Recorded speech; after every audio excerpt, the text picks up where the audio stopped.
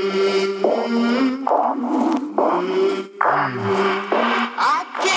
do I know what I think until I see what I say? There's dirt on my hands, strong like a tree. The Green Notebook, There's roots carried by military leaders around the world. Within those pages are sweat, tears, triumphs, and the hard-won lessons of life. Lessons worth sharing. Each week, the team dives into the notebooks of military leaders, business professionals, authors, athletes and coaches, and entertainers to share lessons and help you lead with the best version of yourself.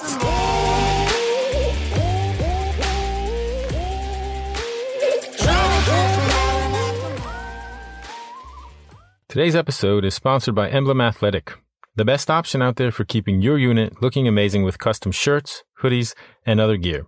They're a veteran-owned business that specializes in making it easy for you. And if you've ever ordered unit gear, you know how difficult it can be. Emblem knows you have better things to do than design gear, collect money, and worst of all, sort through a bunch of shirts. Emblem takes care of everything, including, get this, free shipping worldwide. When it comes to something like a deployment shirt, you know you're going to have this for the rest of your life. So trust Emblem to deliver the best, guaranteed. Visit www.emblemathletic.com to get started with a free online store today. Welcome to another episode of From the Green Notebook. I'm your host, Joe Byerly, and this week we're diving into the Green Notebook of retired Air Force Colonel Merryl Tengsdal. In the military, we throw around the term elite quite a bit. The reason I reached out to her was because she actually embodies that term. In the course of her career, she became a U-2 pilot. And for those of you who don't know much about this platform, it's a reconnaissance aircraft that has been in service since 1955, with fewer than 1,500 qualified pilots in its 66-year history. So not only is she a member of this small population of aviators, she's also the only African-American woman in its ranks. In this episode, she's going to share what it's like to view the Earth from 70,000 feet and what she's learned from that experience. We're also going to have a great conversation about diversity and what it feels like to not look like everyone else in the room. In addition to having U-2 pilot on her resume, she's also recently added reality TV show as well. Merryl is currently a contestant on season 2 of CBS's Tough as Nails, which airs Wednesday nights. And we get to hear what that experience was like for her and what she learned about herself in the process. So let's jump right into this interview. Please welcome to the show, Merryl Tengsdal. Thanks, Joe. I really appreciate you having me on. I'm excited about this. You're the first ever U-2 pilot I've ever spoken to. Oh, man, you're in for a treat. Awesome. So tell me what it's like being a U-2 pilot. In all honesty, it's a pretty awesome experience. Number one, there's not that many of us, so we're in a very small group of people. I think at this time, there's less than 1,100 people. The time that I applied and got accepted into the program, there was less than 800. So, I mean, we're talking 16 years ago, we've only graduated another 300 pilots. Wow. Yeah, I love the community. It's small. They're a tight group of people. And the mission's been going on since 1955. So it's been 65 years since the U-2 has been flying. And it is just such an adaptable aircraft and has done so well over the years. Can you tell me what that experience is like? I'm a ground guy. I've jumped out of a plane a couple times. I've been on some helicopter rides. But I've never flown at the height and distance and speed at which you flew. So what is it like? It is definitely a sight to behold. The fact that we're flying above 70,000 feet and at about 50 to 60,000, you start seeing the curvature of the Earth. This is a sight that most people in their lifetime will never see firsthand. They may see it on a video or something, but they will never get to see that. To see the amount of stars unobstructed by lighting pollution nowadays is few and far between. So to be able to see all that, it's a spectacular sight. Did you ever get philosophical seeing that? Just really bring things in perspective for you? I think for me, it does. There are times when, you may have problems that day, or there are things going on in your life and you're up at that altitude. And seeing how small things are from your vantage point.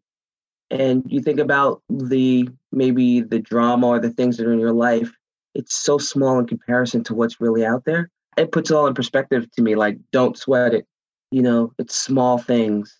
You can figure this out because, the universe is vast and there's so many other things out there that are probably so much more important. So from a philosophical point, yes, it does. And the fact that as a YouTube pilot, you're seeing things that most people will not see. I mean, you say to yourself, this is a damn good job. This is a place to be in life. So don't take that for granted. Don't take what you have for granted. Is that philosophical enough?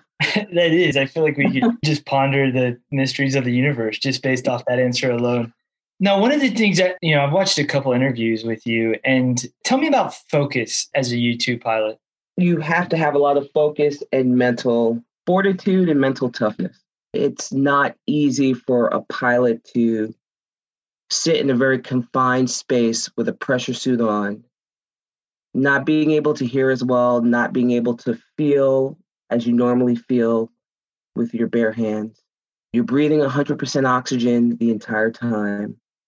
And you're in an aircraft the size of, a telephone booth. And you can't, every time you move around in it, when you can, you generate so much heat that you start sweating. That in itself is not for everyone. When you have an emergency or you have something that goes on, or when you're flying the aircraft, you have to be focusing on tasks. You can't let those little things bother you or distract you. And for me, there are a couple of things that I think about to maintain focus. I mean, one of them is that, especially if I'm doing a mission, you got to focus on that task at hand. The fact that you're up there flying, you're up there for a purpose. And if you can't do the mission or you can't focus on it, then you're not doing anyone else any good. And you might be hurting people or putting people in harm's way or not getting them the information that they require. Can I ask you about that? You talked about staying focused. And that honestly is one of the things that I've struggled with is just, training my mind to be in the moment with what I'm doing. And so is that something that just came natural to you, or did you have to work on that? I think when you're flying an aircraft, you have to think ahead. You want to be ahead of the aircraft. That they teach you that in the beginning. There are times you can't be in the moment because you don't know if you're flying and you say, okay, if an emergency happens and you're not thinking of where you can land at any possible time, that might bite you in the butt. You might fly in an area where you have no options, right? But when you're actually doing the mission, you're focusing on what sensors are working or where you're flying. You have to be in that moment to make sure you're where you need to be at a specific time. You understand what I'm saying? Yeah, that makes sense. And I guess I understand that. Like, why? It's just how. Like, how do you, is it just like because of the necessity of your job, like the necessity of flying, that you're just focused on it and then you land the plane and then you just relax a little bit? Right. It's the necessity of the job. I mean, there's a lot riding on what imagery you're going to be able to collect to disseminate to the guys on the ground. So, as I want to say, as a ground pounder, is that it's not a disrespectful term, is it for you? No, we're friends, Okay. so you can call me whatever you want. No, so I just, because I don't know all the Army lingo very well. Being on the ground, if they desire some information or information that has to get out there, you have to be focused to, I know the penalty if I don't. It's not an option for me to lose focus or to let things that are happening in my personal life affect the mission that I'm doing at that moment. You have to compartmentalize. And I think as a lot of military people, we have to do that. I mean, we're human beings. We suffer from the same thing that civilians do, whether there's, problems in the family or, you have family members who are sick. But at that moment, for the next couple of hours or the next 6 months, you have to focus on the task at hand because people's lives depend on it. So that's what allows me to focus and compartmentalize those things that are in my life so I can do what I need to do. Have you found the skills that you learned doing that? Has that helped you in other areas of your life as well? Absolutely. Now I do personal training and I train with clients. So when I do that, to me, I like to use fitness as a conduit to motivate and inspire people. Inspire people, whether it's to get in better shape, to lose weight, to have better self-esteem, to get them prepared for military life if they're interested, or just to talk to them about how to strategically plan for your life. I can't let my personal problems or my family problems creep into that. It is not helpful for me, and it's not helpful for the person that I'm trying to help. So I turn that part off momentarily so I can work out with someone for an hour. It helps me focus on them and maybe use the situation that's going on with me to help them, you know? So I use that in my life daily. Now, my family life and everything, thank goodness, we're doing okay. No one has COVID. My family's doing well. But, there are times when you struggle. And I've had that happen in my military career. And there were times I was able to compartmentalize. There were times that I struggled and it was noticeable. I had to pull back and get my life in order.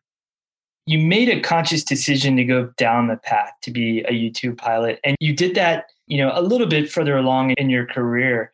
And so did you know that that decision was going to make you stand out? And pushing that a little bit further, like how important is it for leaders to do something just a little bit different that makes them stand out from the crowd?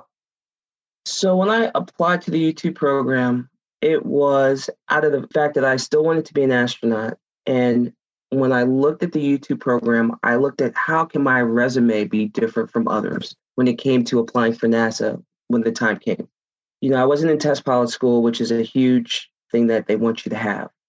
But I said, if I get high altitude time, pressure suit time, this may make me stand out just a little bit differently than others.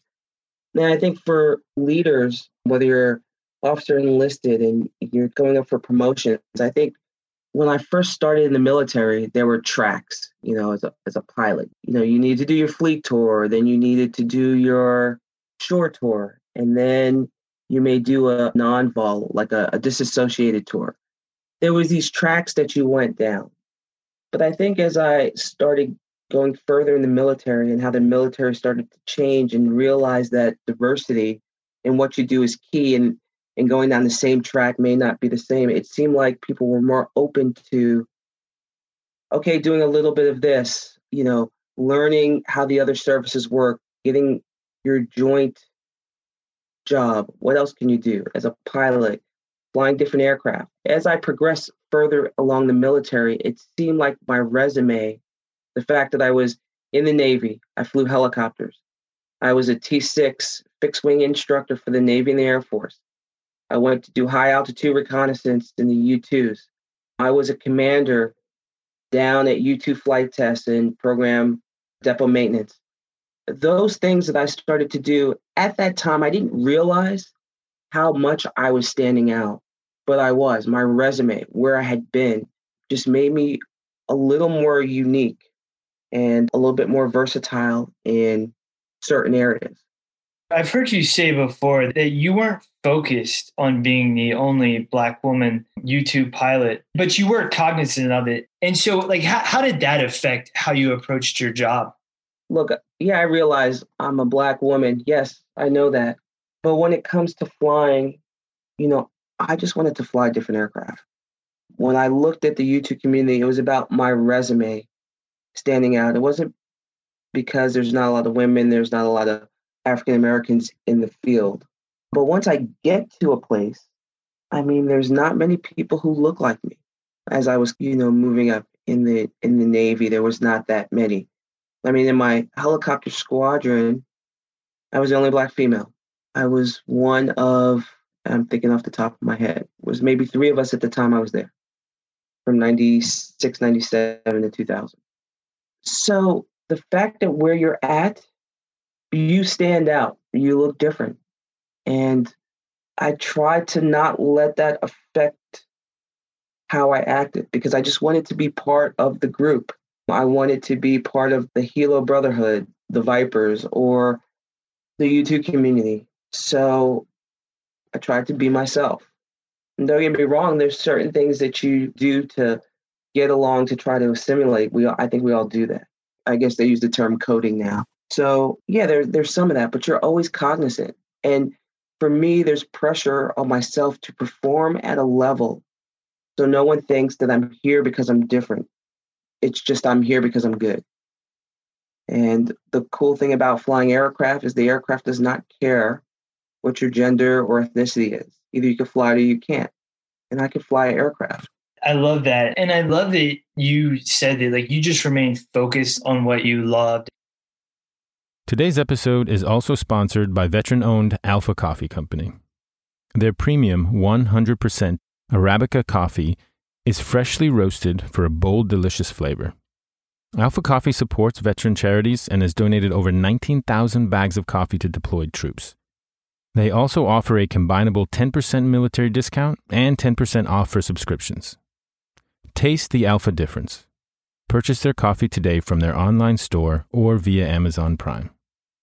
So, Merryl, you mentioned that you were joining this group and you stood out because you were different. Was it hard to maintain that focus on just worrying about flying, or was assimilation just always in the back of your mind?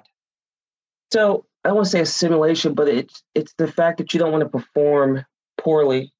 So yes, it's always in the back of my mind. I think if you ask any person of color or any woman, anyone who's different, I mean, let's be honest here. I mean, most of the aviation community is comprised of Caucasian males. Okay, so when you're a one of or one of few, but especially a one of, and you stand out, there's always something hanging in the back of your mind that you have to perform at a higher level or at a high level, because you don't want for a moment that, you know, someone looks at you because you didn't do well and say, oh, the only reason why you're here is because of blank. I think if you ask a group of people who are people of color or females, they'll probably say they feel that to some extent. And you have that hanging over you. And you also have the fact that if you don't perform well, how hard is it going to be for the next person who is similar to you coming up through the ranks? Are you going to make it easier or harder for them? So, I mean, that's just being real. I've talked about that before. It is almost exhausting to feel that way all the time. And it's a huge pressure and burden that I think most people in this position put on themselves. I can only tell you, can you change it? I'm not sure. I'll let you know when I come up with an answer on that one. It's a very different perspective. The only thing that I think I can remotely relate to that, and I'm not saying in any way that it's comparable, is that there's not too many operational officers in the United States Army that have a blog and have a podcast. And I'm always worried about, do my actions reflect what I'm writing about or what I'm talking about? And, you know, like, does the audio match the visual? And so that's just, as long as I've been doing that, that's just something that's been in the back of my mind the entire time. But again, I know it's in no way compared to what you've, you know, gone throughout your career. Yeah, well, no, I mean, but you have a point. I will say one time I tried to explain this at Maxwell Air Force Base at the Air Command and Staff College. We were having a talk. And a buddy of mine, he was a teacher there, and we actually knew each other. We actually flew together. We flew helicopters in the Navy. And he came up to me at the end and he said, wow, that resonated with me, because I felt like that when I worked at AFRICOM. And he's like, you know, I'm the only one in the room, and he's a white male. And it happens. It just doesn't happen as much. But he understood what that felt like. He got a taste of it, and he didn't like it. So imagine, you know, what you're feeling right now and the pressure that you put on yourself. You know, I always say, imagine that, you know, increase it 100-fold, and it's constant. It's, you know, it's that thing that you just can't get rid of. I mean, I know, you know, people are talking about diversity and inclusion, but, you know, will it always be like that? Maybe. It depends on your level of interest. It depends on who gravitates to these particular fields. All you can do is make the opportunity available and see what happens. So when you're one of, regardless, it's really tough.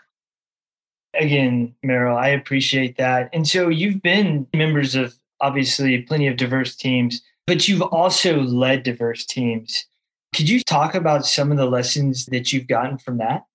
Yes. When you have a diverse group of people, there will be friction, and not in a bad way. the reason why you want a group of people that are diverse, not only, just as my opinion, not only in ethnicity or gender, but even in the military in background. So you want, you know, I guess an infantry person with a defender, with someone who flies, who does aviation. And the reason why is because they bring their particular MOS to the table and their experiences and their perspective. But with that comes some disagreements, and I want to say arguments, but it's not in a bad way. You have debates. They may get heated, but everyone's professional enough that even if it gets heated, we come to a resolution and, no one leaves with any hard feelings. But the cool thing is that you get all these different ideas and perspectives on the table so you can make the best decision as possible. And my last assignment at the Pentagon, when I worked as the director of inspections, across the board, my staff was incredibly diverse, from the backgrounds to what they did in the military, to the gender, to ethnicity. It was great. We had some great conversations, and we had some great loud conversations, but it was okay because we knew that was going to happen. And we all said, hey, as long as we're professional, it's all good. Did you ever try to find common ground among your teams? Absolutely. I mean, within the discussion, you do find common ground. You'll find common ground for the most part. And if you don't, at least there will be an understanding by everyone of that perspective. And there's a level of respect that is learned throughout that. So when we go to the boss or when we have to bring a message forward, we can all talk with one voice. And then if your particular group, like say, one of my policy writers, she was a master sergeant, she was a security forces member. When her security forces people balked at the idea, she was able to explain and articulate why this was a better idea and say it in a way that other security forces people could understand it. And that's what I enjoyed about it. So yeah, there's definitely common ground that is gained by that, by those discussions. As uncomfortable and as heated as they may be, as they become sometimes, in the end, I think there's some understanding, some healing, and you can move forward. So speaking of diverse teams, you're on a reality TV show right now, correct? That's correct. We're recording this on a Tuesday, and the show that Merryl's on is called Tough as Nails, which airs Wednesdays on CBS. Can you talk a little bit about like what that experience is like? Because I couldn't imagine going from in the military, what I term as like Shawshank prison, where we're all on the same, to going on this show where you're competing against people of all these different backgrounds. Right. So number one, I had the honor and privilege of being selected to be on season 2's Tough as Nails.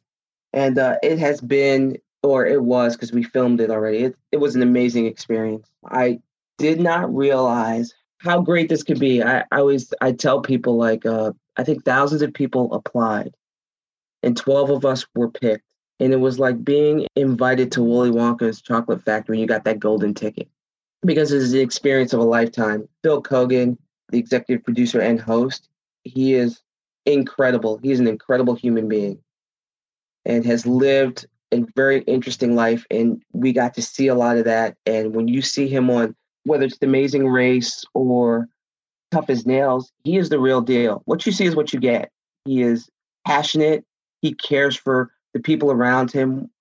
He cares for his production company. He cares for the contestants and their well-being. I can't say enough good things about him, but the experience itself, like I said, amazing in the fact that you take 12 people from all different walks of life, like in the military, and you put them together in a highly competitive, stressful situation. You put them together as teammates and you put them together as individual competitors.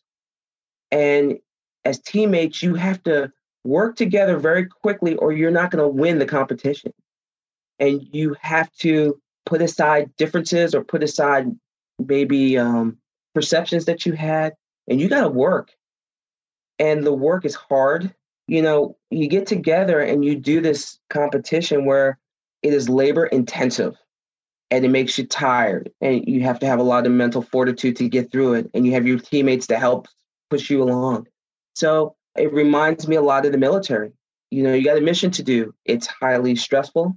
It's competitive, except in the military, you know, the penalty for not getting along and getting the mission done, mission failure, can result in destruction of property, death, you know, a whole bunch of things. In this case, on Tough as Nails, it's just you lose the competition, but there's money involved. So you don't want to do that because there's people who are working in the trades that the money is important.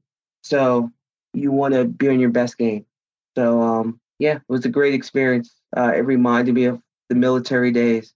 My teammates, I'm on Savage Crew. My teammates are like my brothers and sisters. You know, I'd do anything for them. I learned a lot about them in those weeks that we competed. And man, there's some great people. There's some hardworking people, great work ethic.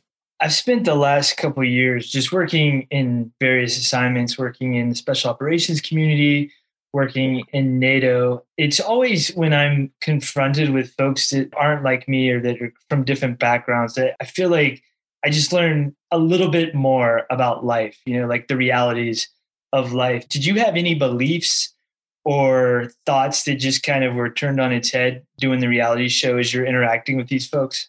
No, because I saw the first season and I knew the people that came on the show were type A personalities, hardworking people. What I was surprised at is that the production company, how many military folks or how many people who love the military were on the production staff and how nice they were, and the stories that I heard from people, like, you know, maybe a camera guy, you know, served or flew or was a crew chief. It was interesting hearing these stories, or they had family members. And I really, you know, how much they really appreciated the military presence on the show and off the show. So that was it was really nice. Yeah. Did you learn anything about yourself from doing that show? Because I mean, that's a whole nother realm of stress and, you know, just knowing that, hey, like I may do something now, but, you know, millions of people are going to watch it in a couple months or a year, whenever it was filmed. What I learned about myself in this show is that I have so much more to do. Oh my goodness. What I learned about the reality show is just how important my story is and how important my story is to get out to people. It was funny when we made the introductions for the cast members on the show, we hadn't talked to each other until we were sitting on the truck in the first episode. That was the first time we actually spoke to each other. People were going all around and talking, and I was really impressed by their stories. And then when Phil came to me and asked me what I did, and I told people, the look on everyone's face, some jaws dropped, and they were like, wow, that is incredible. The term living legend came out, and it's hard for me to say, and it kind of just took me aback. And then people were like, man, I want my kids to meet you and all this stuff. And it just, I don't know, put it in perspective, because I don't think on those terms. I just say, hey, I'm just doing my job. I have a decent story, and it's nice to get out and motivate and inspire people. But at that moment, I realized how powerful and impactful it was. And I said, okay, let's continue to get this message out, especially in the events that have been happening since last year leading up to the filming of the show.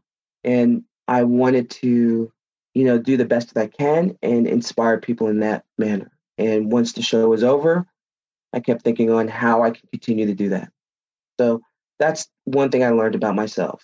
When you're a person that has a talent or a gift or an opportunity to help others, you have to seize that and make the best of it. You can't just let it go by, especially now, especially when people more than ever need some hope and some help. Got to step up to the plate and get it done. I love your message, Merrill. And one of the things that I was thinking about while we've been talking, I told you at the beginning of the interview, I suck at being able to stay focused. You mentioned golden ticket, you know, when you were on this reality TV show. And I'm like, man, like a female pilot who's a member of a group of people that numbers only 1,100 since 65? 1955. Yeah, 1955. You're like, I just got a golden ticket. Like you've gotten 2 golden tickets, like in your life. And it's not luck, right? Like we're not lottery tickets. What do you attribute that to? Do you attribute to your work ethic? Like we were talking before the show about just how important work ethic is. I mean, what do you attribute that to? Because twice now you've not only had a door presented to you, but you've like kicked the door open and walked through it. Yeah, I attribute it to hard work pays off. Maybe sometimes you don't know what the end game is, but always being prepared when that opportunity arises. So you're in your job. How do you elevate? How do you get more education? How do you become better in whatever job you're at? Just learning the basic entry-level stuff is great, but everyone can do that. How do you make yourself better in whatever position you're in and set yourself apart? For me in the military, it was looking at some jobs that I can potentially take or requesting some things that might set me different from the rest. Sometimes it was my boss that said, I want you to do this. And I didn't want to. As much as I may have hinted towards no, I did it anyway. And then when I did, you do the best that you can. You're in this situation. Make the best of it. They always say that bloom where you're planted. I mean, there's some truth in that. Make the best of where you're at. Learn as much as possible. And see what opportunities come of that. Because it will. Be ready to jump on that opportunity. So far, so good. Been working out for me. That's some great advice. And you talk about this mission of inspiring people. And I'll be honest with you, you've inspired me just in the 50 minutes we've been talking today. If our listeners out there want to learn more about you, want to follow you on social media, how can they stay in touch with you? So if you want to follow me on social media, I'm DragonLady788 on Instagram. I'm on Facebook under Merryl Tengesdal. Easy, it's my full name. Although my last name that's my husband's fault. I have MerrylTengesdal.com. You can contact me via email there. That's about it. Those are my biggest platforms. I'm on TikTok as well, but I'm a terrible dancer. So I have a lot of old TikTok dances when COVID hit. Kind of fun to do during the COVID time. You'll see me and maybe catch a glimpse of my family doing the hot dog for all those people who have young kids know what hot dog is from Mickey Mouse Clubhouse. So yeah, I've got a 3-year-old. I'm very familiar with the hot dog dance. Yes. And my last thing, I'm coming out with a book that talks about my life's journey from A to Z. So be on the lookout for that. It should be out in a couple of months. Awesome. I'm an avid reader, Merryl, so I can't wait to read a copy of it. Thank you so much for your time today, Merryl. Again, I really appreciate it. I know you're super busy right now. Tough as Nails is in full swing, and people are asking you left and right to come speak. So I really appreciate you making time for From the Green Notebook. Oh, thank you so much. Thank you for having me. It was definitely a pleasure. All right. Thank you so much. Thank you again to all our listeners for joining us on another episode of From the Green Notebook. Check us out at fromthegreennotebook.com, where you can download past episodes, read some of our previous blog posts, and sign up for our monthly reading list and Sunday email. If you enjoy the podcast so far, please subscribe and give us 5 stars on Apple Podcasts. And follow us on Twitter at FTG Notebook, as well as Instagram and Facebook. You can find us by just searching From the Green Notebook. So this is Jacob Goronsky signing off, and hope you tune in to our next episode. I came from the mud. There's dirt on my hands. Strong like a tree. There's roots where I stand. Oh, I've been running from the law. Hope they won't shoot me down soon.